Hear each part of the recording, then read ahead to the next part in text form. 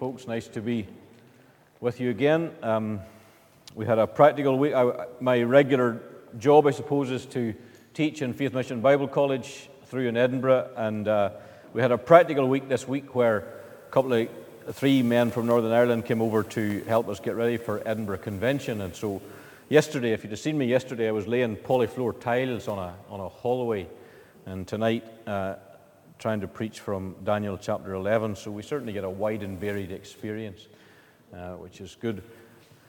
Turning to Daniel chapter 11, a long chapter, we might just read the first 36 verses or so, 35 verses, but Daniel chapter 11. So the first bit speaks of the kings of the north and the kings of the south. When you hear south, picture Egypt. When you hear north, picture Syria, and the Holy Land's in the middle, of course. Now then, I tell you the truth, 3 more kings will appear in Persia, and then a 4th who will be far richer than all the others. When he has gained power by his wealth, he will stir up everyone against the kingdom of Greece. Then a mighty king will appear, Alexander the Great it was, who will rule with great power and do as he pleases. After he has appeared, his empire will be broken up and parceled out to the 4 winds of heaven. It will not go to his descendants, nor will it have the power he exercised, because his empire will be uprooted and given to others. The king of the south will become strong, but one of his commanders will become even stronger than he and will rule his own kingdom with great power. After some years, they will become allies. The daughter of the king of the south will go to the king of the north to make an alliance, but she will not retain her power, and he and his power will not last. In those days she will be handed over together with her royal escort and her father and the one who supported her. One from her family line will arise to take her place. He will attack the forces of the king of the north and enter his fortress. He will fight against them and be victorious. He will also seize their gods, their metal images, and their valuable articles of silver and gold and carry them off to Egypt. For some years he will leave the king of the north alone. Then the king of the north will invade the realm of the king of the south, but will retreat to his own country. His sons will prepare for war and assemble a great army, which will sweep on like an irresistible flood and carry the battle as far as his fortress. Then the king of the south will march out in a rage and fight against the king of the north, who will raise a large army, but it will be defeated. When the army is carried off, the king of the south will be filled with pride and will slaughter many thousands. Yet he will not remain triumphant. For the king of the north will muster another army, larger than the first, and after several years he will advance with a huge army fully equipped. In those times many will rise against the king of the south. The violent men among your own people will rebel in fulfillment of the vision, but without success. Then the king of the north will come and build up siege ramps and will capture a fortified city. The forces of the south will be powerless to resist. Even their best troops will not have the strength to stand. The invader will do as he pleases. No one will be able to stand against him. He will establish himself in the beautiful land and will have the power to destroy it. He will determine to come with the might of his entire kingdom and will make an alliance with the king of the south, and he will give him a daughter in marriage in order to overthrow the kingdom, but his plans will not succeed or help him. Then he will turn his attention to the coastlands and will take many of them, but a commander will put an end to his insolence and will turn his insolence back on him. After this, he will turn back towards the fortresses of his own country, but will stumble and fall to be seen no more. His successor will send out a tax collector to maintain the royal splendor. In a few years, however, he will be destroyed, yet not in anger or in battle. So that's, something like 536, right through until Antiochus Epiphanes, which is about 167, so almost 400 years of history there. And then it zooms in on one particular king of the north, a guy called Antiochus Epiphanes. And verse 21 then says, goes on, and we should think of him. He will be succeeded by a contemptible person who has not been given the honor of royalty.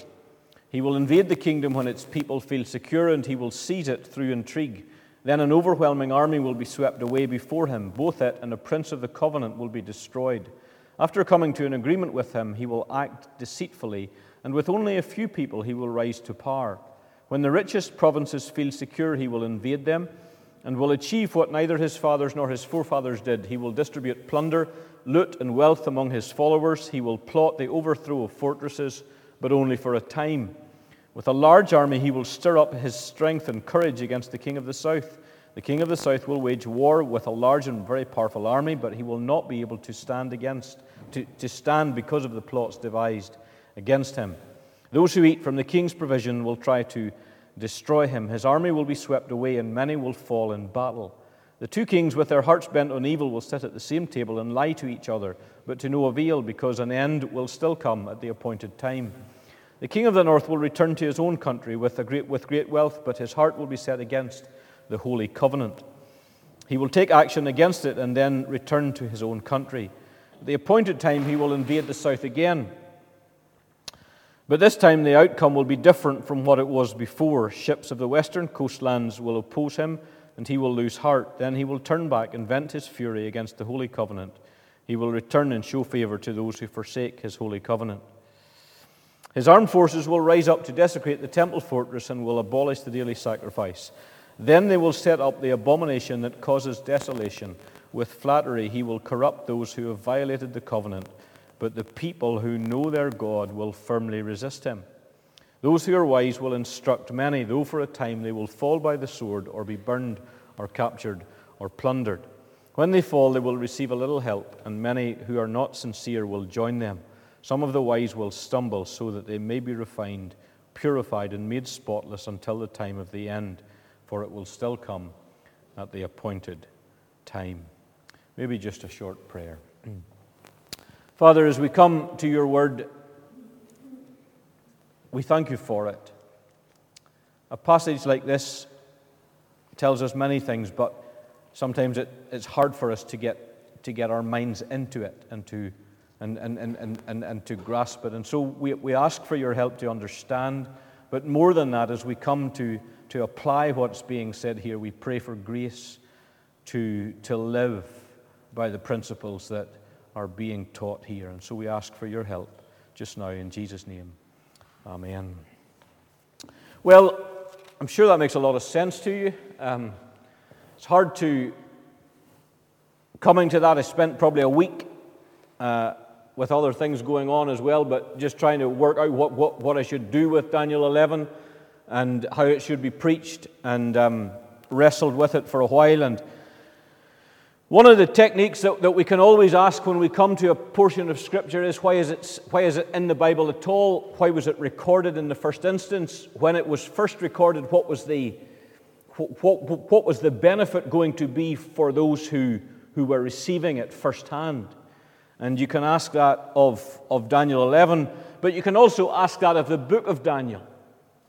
And maybe a little sketch would be helpful to just get our minds into why Daniel recorded his life at all and why it's given to us in Scripture. Daniel, he was part of a group of people who, he as a young fella, as you'll know, was taken from God's land, from Jerusalem, and spent his entire life living in Babylon, in a foreign country, under foreign rulers with foreign or pagan religious practices. And he proved that you didn't need to be living under a theocracy. You didn't need to be living under a place where God was at the center of government in order to survive as a believer in God. And doubtless others who made that journey with him didn't live in a similar way. Some,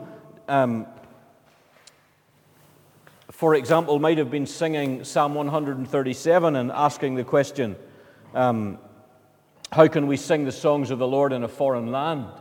And removing themselves from society and just setting up their own little religious grouping and taking nothing to do with the Babylonian world around them. Others might have been trying to stand up against Babylon and get under their skin and even try to overthrow them, and were probably frustrated in doing so. Others, doubtless, consumed the Babylonian culture, and after 70 years in Babylon, they just looked like Babylonians. And we have those same type of approaches even in Christendom today. There are those who remove themselves sufficiently from society that they might as well not be living in the world around us. There are those that try to fight against the system, and there are those that just absorb so much of the culture that they end up not being distinct at all. And so I suggest that the book of Daniel was written to assure a coming generation that regardless of who's in power, you can live for God. You see, ever since the people of God came into existence, ever since the Israelites were rescued from Egypt, made their journey through the wilderness into the Promised Land and settled in the Promised Land, they had their own government, and at the center of that government was the worship of the Lord, where the kings were brought in. They were administering government, but they were supposed to be godly people, and so God was at the center of what they were doing. They were governed by a theocracy. But the years in Babylon were their first real taste of a different world, where the people of God were a minority people in a foreign country. And doubtless there were those among them who thought, well, we just need to see this out. And when we get back to Jerusalem, the status quo will be restored, and we'll get back to how things used to be, and then we'll live for God. We'll just do what's necessary to get through this period of pain. And then after 70 years, God said, I'll take you back to your promise, to the land of Jerusalem, and we'll be all right then. But this vision of chapter 11 is intended to teach them a different outlook, that even when they get back to Jerusalem, there will still be foreign rulers in power. I tell you the truth, verse 2, 3 more kings will arise in Persia, and then a fourth who will be far richer than all the others. These men were Cambyses, Smerdis, and Darius the first, and that takes you a period from 530 right through to 486. And then the fourth is Xerxes, takes you through to 464. And then there's about 100 years missing, and the next king that's mentioned in this chapter is a mighty king will arise who will rule with great power and do as he pleases. This will be Alexander the Great. And then after him, Alexander the Great conquered the known world, and then after his time, his empire was split up into 4 different kingdoms, and the rest of these verses speak of 2 of these kingdoms that specifically affect God's people living in Jerusalem. The Seleucids are the people of the north, and the Ptolemies, the people to the south. And one of the general themes that's easy to pick up in these first 20 verses is that there's power struggles, there's fighting and scheming, there's lies, there's corruption, there's intrigue, and in the middle of that there's an awful lot of bloodshed, there's an awful lot of war. And who was going to suffer when they fought? Seleucids were coming down from the north wanting more territory. Who were they going to fight over? They're going to fight over the beautiful land. They're going to fight over Jerusalem and that bit in the middle. Whenever the north got stronger and they came up from the south, who were they going to try to get the hold of first? God's people living right in the middle. There's various little excerpts that historians are able to accurately identify. It says in verse 6, the daughter of the king of the south will go to the king of the north to make an alliance. So the king of the south said, I'll send my daughter up to the king of the north, and if she would marry him, then we could form a big kind of coalition. But of course, the king of the north was already married. And if you know any woman, you'll know that another woman coming in she's not just going to shift out of the way to let her in.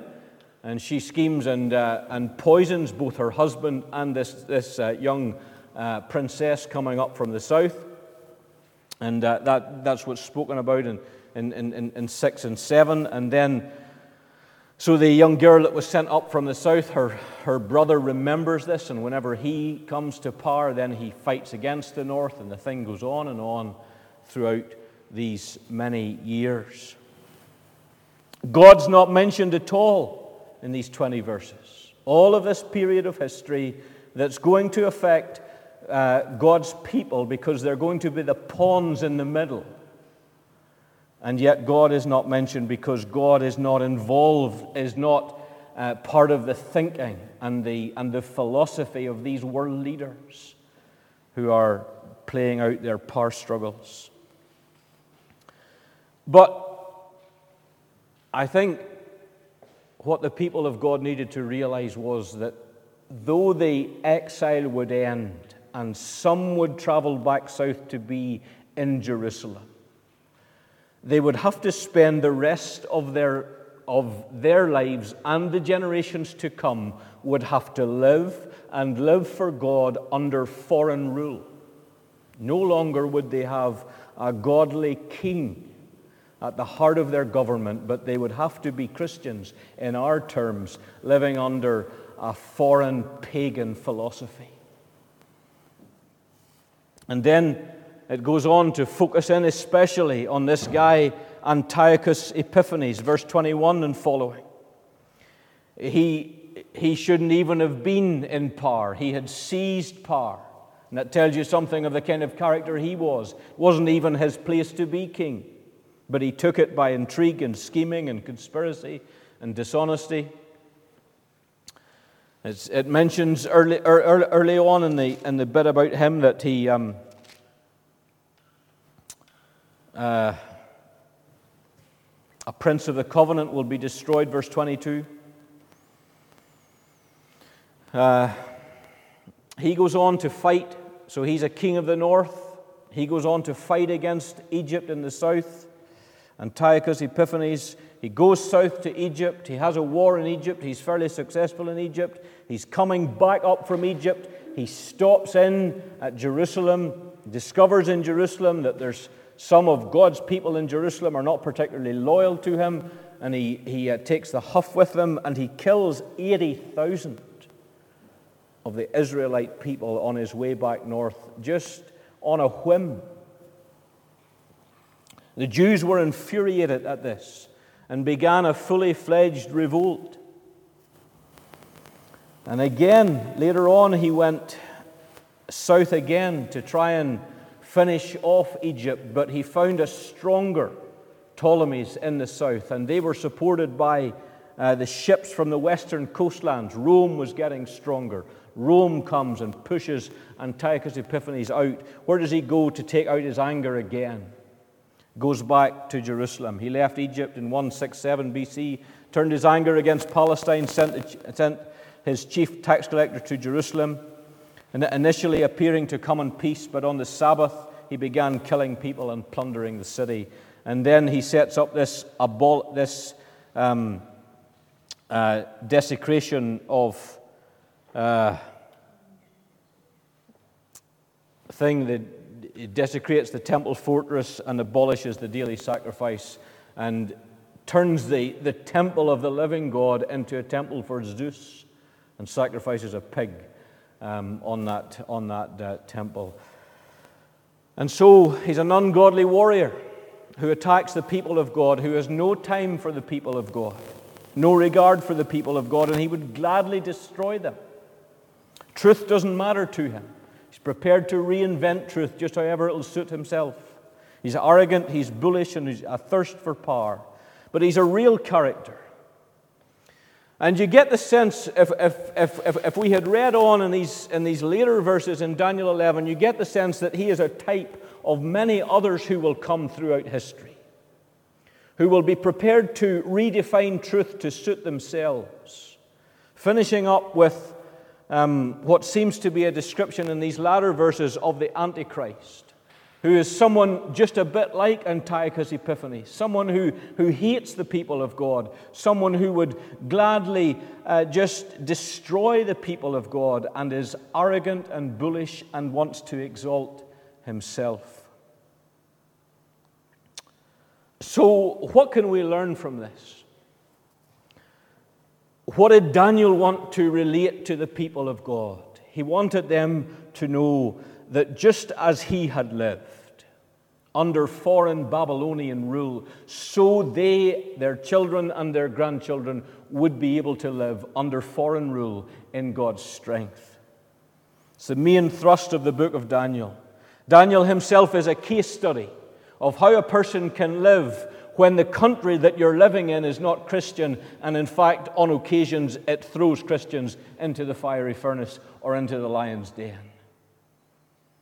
And that's why it's good for us to study Daniel in these days, because we are moving and have probably already moved from a society where Christendom was right at the heart of what we were about as a nation into a time when we are on the margins.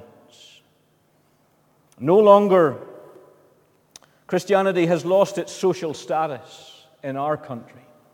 Society is now turning on us rather than supporting us.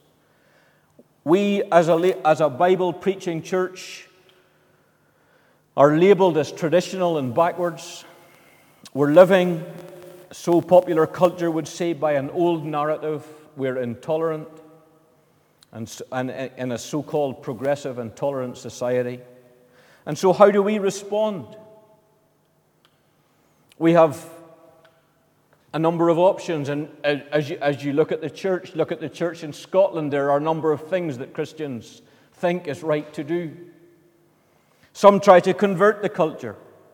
Some try to do everything in their power, to force the nation's culture to reflect biblical values, to manipulate government to do something that's not in the hearts of the people to do. In Daniel's context, that would have been for him as prime minister on occasion to try and make Babylon worship his God. But he didn't do that because he wouldn't have lasted a day in power if he tried to do that. And neither can we legislate people into the kingdom of God. And if we try, it will only lead to frustration and bitterness. Frustration for those that are trying to reform, and bitterness for those who are being reformed without the hearts to do it. We can condemn culture. We can remove ourselves from the world. We can set up a subculture. We can build walls around our Christian society, however narrow that may need to be. People have done that and still do that. People have done that in the past. They've built monasteries and they've moved into them, hidden themselves away and worshiped Jesus off to the side somewhere. Or we can consume culture. Some are doing that. We must be relevant whatever the cost.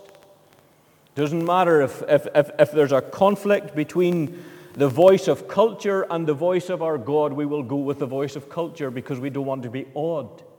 And we want to be in the public square at any price. But that, while it seems attractive for a while, doesn't work in the longer term, because you end up totally indistinguishable from the world around you, and you have nothing worth sharing at the end of the day. You're just like the world around you. You just turn into a Babylonian. So what did Daniel do? Daniel was a man of courage. And as we haven't here, I'm sure you have in the past, looked through the rest of the book of Daniel, but two recurring themes occur in Daniel's life. Daniel, way back in chapter 2, he says of the Lord, "Praise be to the name of God forever and ever. Wisdom and power are his." And wherever Daniel turns up, he brings God's word, or God's interpretation, into the world in which he finds himself. When he's asked for the interpretation of a dream, he brings God's interpretation in. And he's also someone who lives by God's power. How could Daniel's three friends journey into the fiery furnace with confidence? Only in the power of God. How could Daniel, finding himself in the lion's den, go through that? Only in the power of God. And so Daniel's whole story throughout the book has been to live by God's word, to bring God's revelation into his society, whatever it looked like, and to live by the power of God. And so it must be for those who would follow after Daniel in the life of faith. These verses that you'll recognize in 32. The people who know their God will firmly resist Antiochus Epiphanes and the old enemy, the devil, who's behind him. Those who are wise will instruct many. How can you get through a period of persecution? By living according to the Word of God. How can you get through a time when you're going to face the sword, to be burned, captured, or plundered? Only by knowing and depending on, knowing our God and depending on His strength. And so what of us in an age of unbelief, in the twilight of Christendom?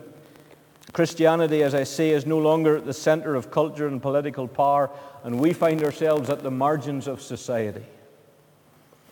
What we're asked to do is not complicated.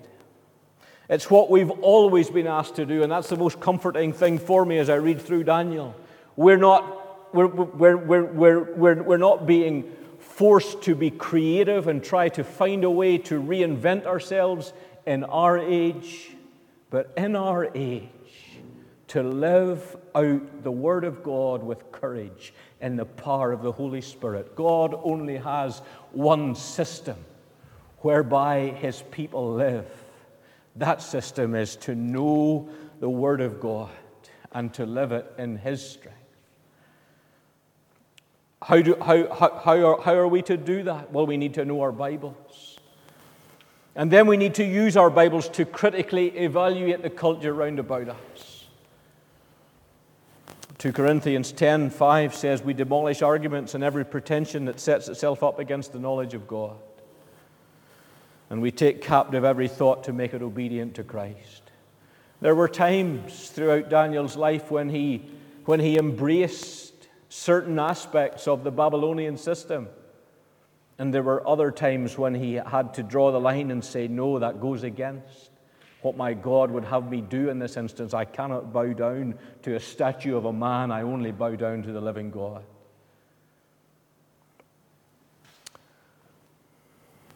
Doug Kelly, a Scottish theologian now working in South Carolina in the States. Maybe he's not Scottish, maybe he just studied here, I can't remember.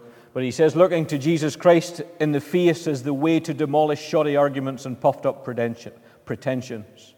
Lack of clear contact with reality leaves us prey to the demons of our culture, whereas knowledge of God in the face of Christ is the basis of every other true knowledge. How Daniel 11 is telling these people, you're going to face 400 years of this type of life, where you're on the margins, where you're just pawns in the hands of a powerful world structure who will fight over your land. They won't care about you, and some of them will actually try to annihilate you. How can you survive a period like this? Those who know their God will do exploits. Steve Timmis and Tim Chester in Everyday Church say we can not only survive on the margins, we can thrive on the margins. We offer, from the margins, we point to God's coming world. We offer an alternative lifestyle, values, relationships, a community that proves incredibly attractive. As men and women who, like our Savior before us, are those who are marginal yet world-changing. So what is the message of the book of Daniel? What is the message for us tonight? It is that we are in an age, already in an age, I think. Legislation is in many ways still on our side because we have a Christian heritage. But the popular movement of our society is against us. But our commission is just the same, to live by God's word. But what what this age will help us with is it will purify our Christianity. What does it say in these verses? Those who are wise will instruct many, though for a time they will fall by the sword or be burned or captured or plundered. You see, when we live in a world where the government is Christian, it's possible to just kind of slide through with a cultural Christianity. But where the world around us in all of its form is against us, we're forced to be the real deal, and the church will be the real deal. Because those who would live for God are only those who are fully committed to the Word of God and to living in the power of God. There's no such thing as what's described here as, there's a wee bit in there about those that are kind of cultural Christians. I can't just find it.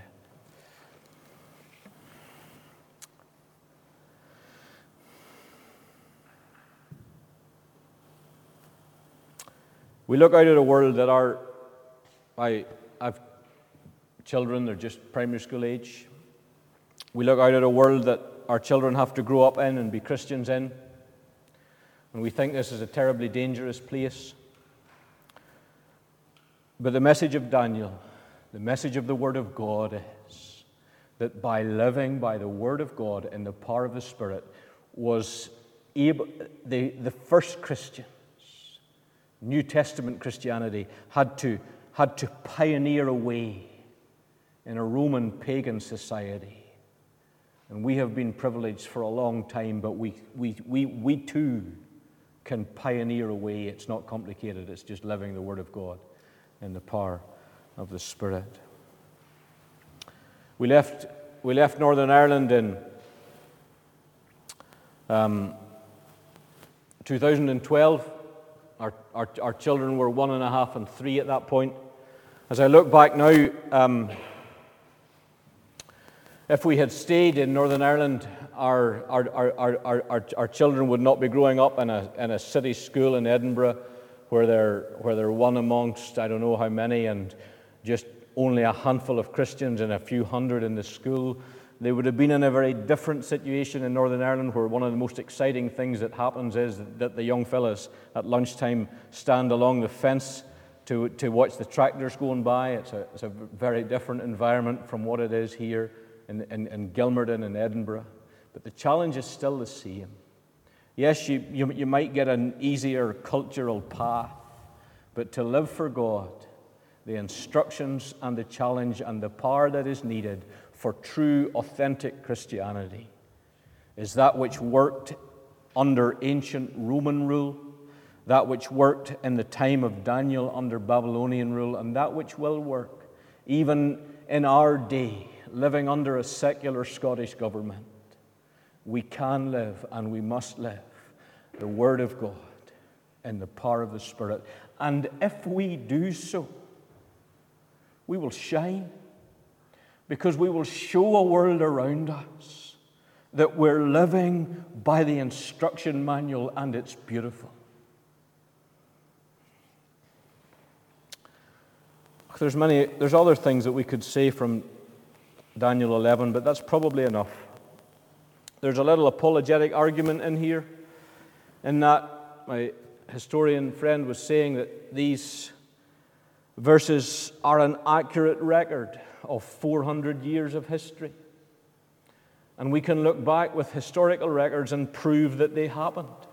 And so there's an apologetic argument for us that here a section of the Word of God that was prophesied beforehand prophesied some fairly ridiculous things. Who would ever have thought in Daniel's day, when the Medes and the Persians were in government over the whole world, that a little known kingdom called Macedon to the north of Greece, that there would be a prince of Macedon come to rule the whole world called Alexander the Great.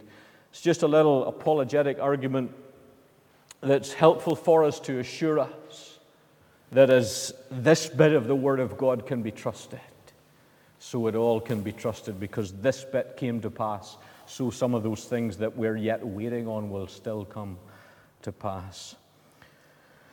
Another encouraging thing from this is God is still in control throughout all of these years. We'll not go into that. And something else that's helpful, when you read the Bible, unlike any other historical book, no other historical book would give so much attention to a guy called Antiochus Epiphanes. Regular history cares very little for Antiochus Epiphanes. Why is there such a focus in the Word of God? Because the lens of Scripture is always on Jerusalem. Almost always on Jerusalem. Why is it on Jerusalem? Because one day a better king would come. One day a king would come who would not just be using his people for power and to just as pawns to be used in building up their unholy and ugly kingdoms. But one day, as they kept looking to Jerusalem, one day Jesus would come.